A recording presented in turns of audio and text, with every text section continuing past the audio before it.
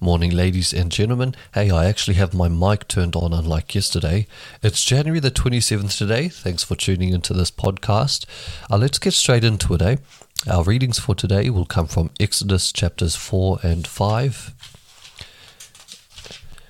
as well as Matthew chapter 18, Psalm chapter 22, and Proverbs chapter 5. Starting in chapter 4, verse 1 of Exodus. But Moses protested again. What if they won't believe me or listen to me? What if they say, "The Lord never appeared to you"? Then the Lord asked him, "What is that in your hand?" "A shepherd's staff," Moses replied. "Throw it down on the ground," the Lord told him. So Moses threw down the staff, and it turned into a snake. Moses jumped back. Then the Lord told him, "Reach out and grab its tail." So Moses reached out and grabbed it, and it turned back into a shepherd's staff in his right hand. "Perform this sign," the Lord told him. "Then they will believe that the Lord, the God of their ancestors, the God of Abraham, the God of Isaac, and the God of Jacob, really has appeared to you." Then the Lord said to Moses, "Now put your hand inside your cloak." So Moses put his hand inside his cloak, and when he took it out again, his hand was white as snow with a severe skin disease. "Now put your hand back into your cloak," the Lord said. So Moses put his hand back in, and when he took it out again, it was as healthy as the rest of his body. The Lord said to Moses, "If they do not believe you, and are not convinced by the first miraculous sign, they will be convinced by the second sign. And if they don't believe you or listen to you even after these two signs, then take some water from the Nile and pour it out on the dry ground. When you do, the water from the Nile will turn to blood on the ground." But Moses pleaded with the Lord, "O Lord, I'm not very good with words. I never have been, and I'm not now. Even though you have spoken to me, I get tongue-tied and my words get tangled." Then the Lord asked Moses, "Who makes a person's mouth? Who decides whether people speak or do not speak, hear or do not hear, see or do not see? Is it not I, the Lord? Now go, and I will be with you as you speak, and I will instruct you in what to say." Oh, but Moses again pleaded, "Lord, please send anyone else." Then the Lord became angry with Moses. "All right," he said. "What about your brother Aaron the Levite? I know he speaks well, and look, he is on his way to meet you now. He will be delighted to see you. Talk to him and put the words in his mouth. I will be with both of you as you speak, and I will instruct you both in what to do. Aaron will be your spokesman to the people. He will be your mouthpiece, and you will stand in the place of God for him, telling him what to say. And take your shepherd's staff with you, and use it to perform the miraculous signs I have shown you." So Moses went back home to Jethro, his father-in-law. "Please let me return to my relatives in Egypt," Moses said. "I don't even know if they are still alive." "Go in peace," Jethro replied. Before Moses left Midian, the Lord said to him, "Return to Egypt, for all those who wanted to kill you have died." So Moses took his wife and sons, put them on a donkey, and headed back to the land of Egypt.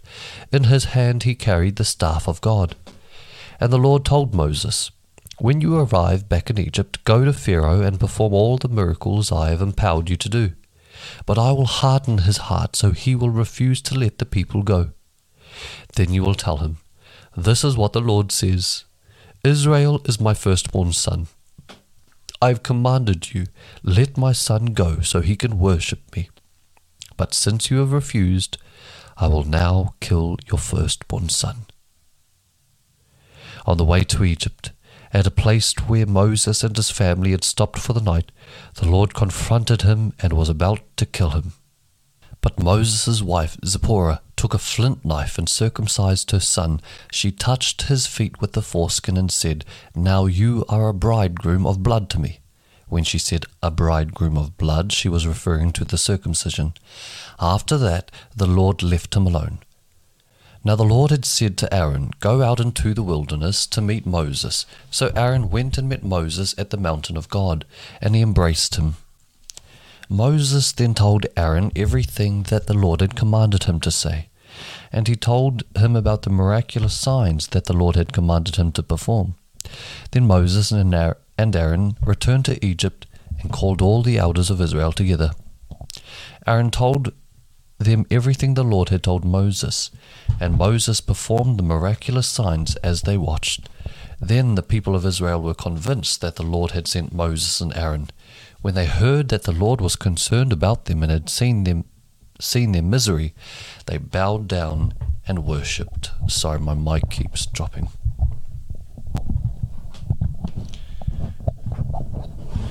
Alright, let's begin in chapter 5 now of Exodus. After this presentation to Israel's leaders, Moses and Aaron went and spoke to Pharaoh. They told him, "This is what the Lord, the God of Israel, says. Let my people go, so they may hold a festival in my honor in the wilderness." "Is that so?" retorted Pharaoh. "And who is the Lord? Why should I listen to him and let Israel go? I don't know the Lord, and I will not let Israel go." But Aaron and Moses persisted. "The God of the Hebrews has met with us," they declared. "So let us take a 3-day journey into the wilderness so we can offer sacrifices to the Lord our God. If we don't, he will kill us with a plague or with the sword."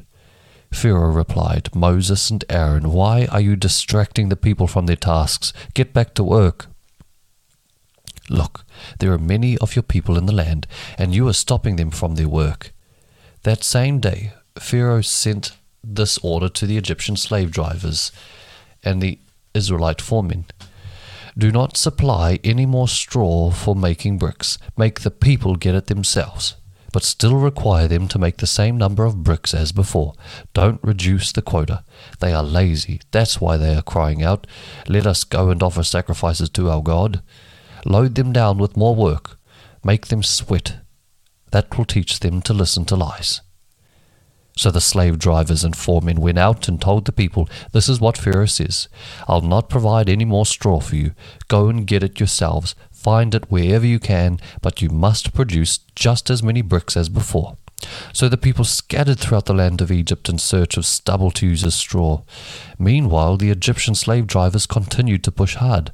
"Meet your daily quota of bricks, just as you did when we provided you with straw," they demanded.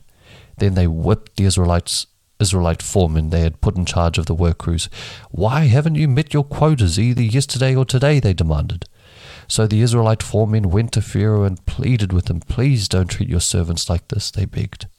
"We are given no straw, but the slave drivers still demand, 'Make bricks.' We are being beaten, but it isn't our fault. Your own people are to blame." But Pharaoh shouted, "You're just lazy. Lazy. That's why you're saying, 'Let us go and offer sacrifices to the Lord.' Now get back to work. No straw will be given to you, but you must still produce the full quota of bricks." The Israelite foremen could see that they were in serious trouble when they were told, "You must not reduce the number of bricks you make each day." As they left Pharaoh's court, they confronted Moses and Aaron, who were waiting outside for them. The foreman said to them, "May the Lord judge and punish you for making us stink before Pharaoh and his officials. You have put a sword into their hands and an excuse to kill us." All right, let's move on to Matthew chapter 18. About that time, the disciples came to Jesus and asked, "Who is greatest in the kingdom of heaven?" Jesus called a little child to him and put the child among them. Then he said, "I tell you the truth, unless you turn from your sins and become like little children, you will never get into the kingdom of heaven. So anyone who becomes as humble as this little child is the greatest in the kingdom of heaven. And anyone who welcomes a little child like this on my behalf is welcoming me. But if you cause one of these little ones who trusts in me to fall into sin, it would be better for you to have a large millstone tied around your neck and be drowned in the depths of the sea. What sorrow awaits the world because it tempts people to sin. Temptations are inevitable, but what sorrow awaits the person who does the tempting. So if your hand or foot causes you to sin, Cut it off and throw it away. It's better to enter eternal life with only one hand or one foot than to be thrown into the eternal fire with both of your hands and feet. And if your eye causes you to sin, gouge it out and throw it away. It's better to enter eternal life with only one eye than to have two eyes and be thrown into the fire of hell.